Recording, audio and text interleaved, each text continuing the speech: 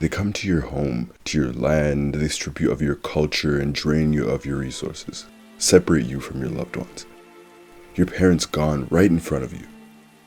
You try to fight back, yet slowly you watch your friends get taken away one by one. The one ability you have to defend yourself, those who teach it, get taken away methodically. Until you're left alone. Until you might not even know who you are anymore. Years, decades of your life gone. Forced to take refuge in the home of your enemy. How do you carry on living if you are the last remaining tie to your culture in a foreign land, in enemy territory? What then is the right way to fight back?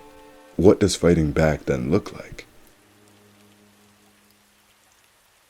The stories of Hama and Jet are fascinating in the Avatar world, as parallels to our favorite gang and tragedies in their own right.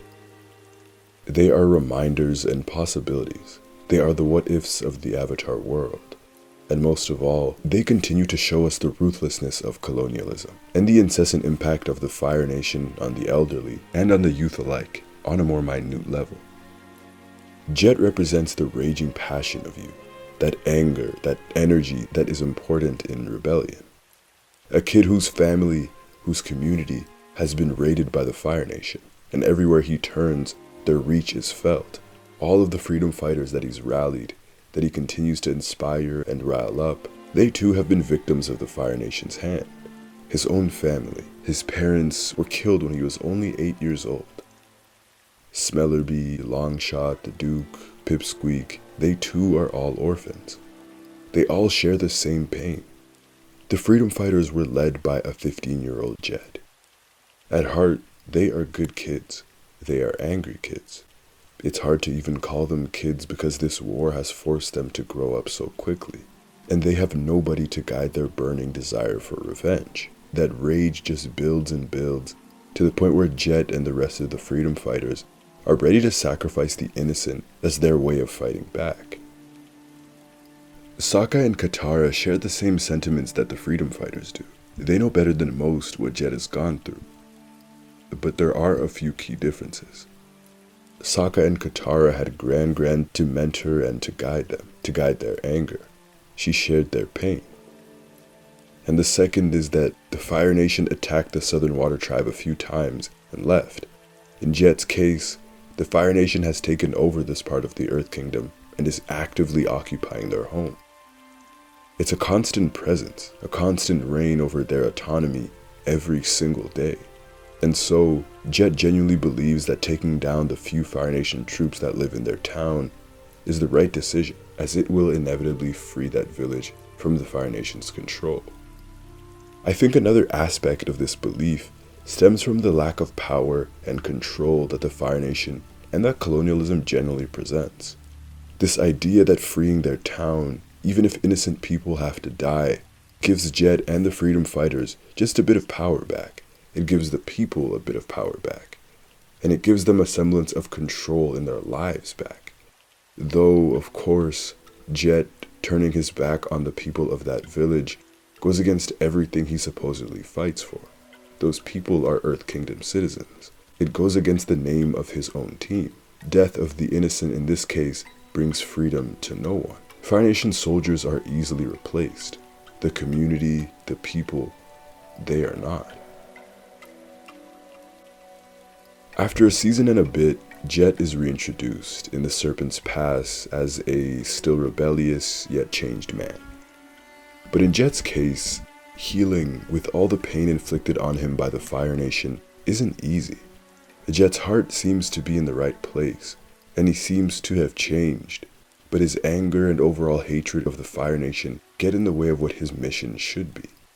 Jet has a lot of mental baggage and trauma, so much so that even the sight of firebenders is simply too much for him, considering the way he attacks Zuko and Iroh and Ba Sing Se for simply firebending. And I say simply firebending because in the context of these episodes, it does seem a bit much from Jet.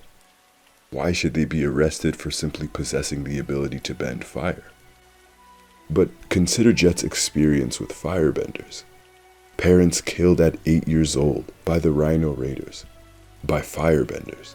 That nation has destroyed his life, his home, and has consumed his sense of self. That element has ruined him. So it's not simply firebending. It's not the simple fact that a man heated his tea with his firebending. It's that the Fire Nation, that firebending, their existence is not fair. They should not be allowed to just roam around the world, not after everything they've done to him. It's just not fair.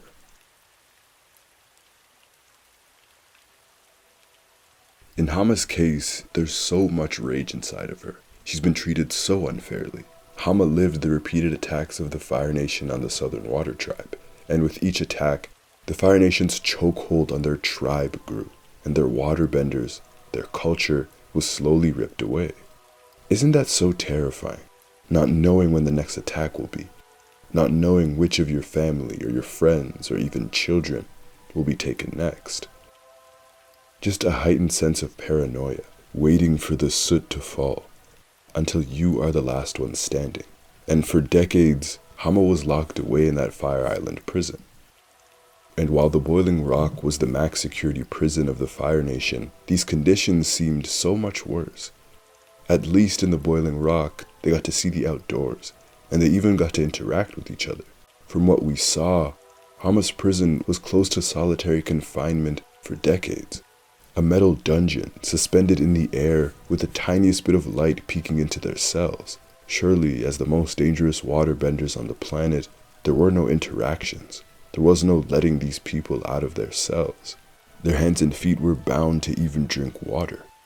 Hama says that any sign of trouble was met with cruel retribution. They were tortured for nothing, with no end in sight. Just her mind, a dirty cell, rats, and all the other waterbenders lined up right beside her. A culture almost completely erased. When she escaped, she was forced to take refuge in the Fire Nation. Hama's home, the Southern Water Tribe, is now basically unreachable. She's not able to go back home. After decades, how do you fight back now? For all the years of her life taken from her, for all the people that she's lost.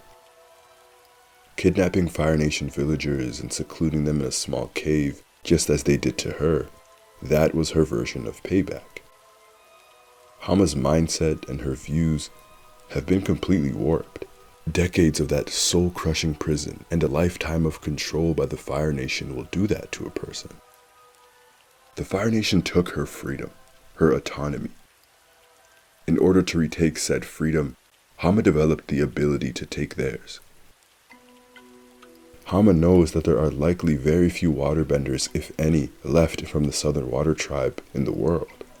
She thought she was the last one.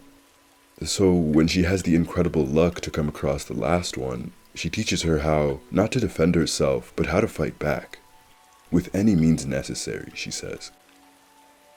Hama has nothing else to teach her. She's been so removed from her culture for decades. But what she does know, the depths that the Fire Nation will go to win this war. How terrible they are. She's experienced it firsthand. In bloodbending and by force, she passed on her work to Katara. That way the Southern Water Tribe still has one waterbender left, even if she gets captured. This is Hama's fight. This is her anger manifested. Jet and Hama's stories are tragic. They've lost their way. Hama lost it the moment she began to generalize all of the Fire Nation people for the deeds of their army, when she decided to kidnap the innocent. And Jet when he was ready to sacrifice innocent lives to recover an Earth Kingdom village. Was it for the right reasons? Absolutely. These two are understandable and should be sympathized with, but their actions are not justified. These are two people who are so deeply scarred by the Fire Nation, so deeply hurt by them. After everything that the Fire Nation did to them, to their people, to their culture, their rage is understandable. They've developed legitimate mental conditions as a result of what has happened to them. Trauma, post-traumatic stress, all of these things impair your judgment, your decision-making. So no, their actions are not that of healthy people. They've done bad things to those who did not deserve them. I do know, though, that I can afford these two with a bit of sympathy, knowing that Hama is what Katara could have become, and Katara is what Hama could have become. knowing that Jet is just an angry kid, 15 years old, who was remorseful. If I can afford Zuko, who burned down villages and repeatedly tried to capture the Avatar, the one hope for the world, and Iroh, who was one of the Fire Nation's greatest generals, if I can offer these two grace, then surely I can afford to give two victims of this story some as well. The gang certainly did for Jet. When Aang is fighting a brainwashed Jet, he calls the freedom fighter his friend. He's clearly forgiven him for what he's done. While they don't have positive endings, Jet and Hama's stories were important, and their perspectives were important. Their anger is important. This depiction of their tragedies is necessary, because war and all of its consequences will not always manifest themselves in ways that are understandable or digestible. Not everyone will just be able to heal and to move on with their lives and to make rational decisions. Not everyone had loved ones to go back to. Not everyone had a place to put their grief and their pain. Not everyone heals. These are decades of trauma, lives that have been ruined, cultures forced to be buried. The years of rage don't just go away in an episode. They haunt people. They change people. It makes them do terrible, awful things. Sure, they must take the blame for it, but this is a realistic look at how war affects people. They become vengeful, filled with indiscriminate hate like Hama and Jet. But they are not the root cause of the issue. They are but symptoms of it.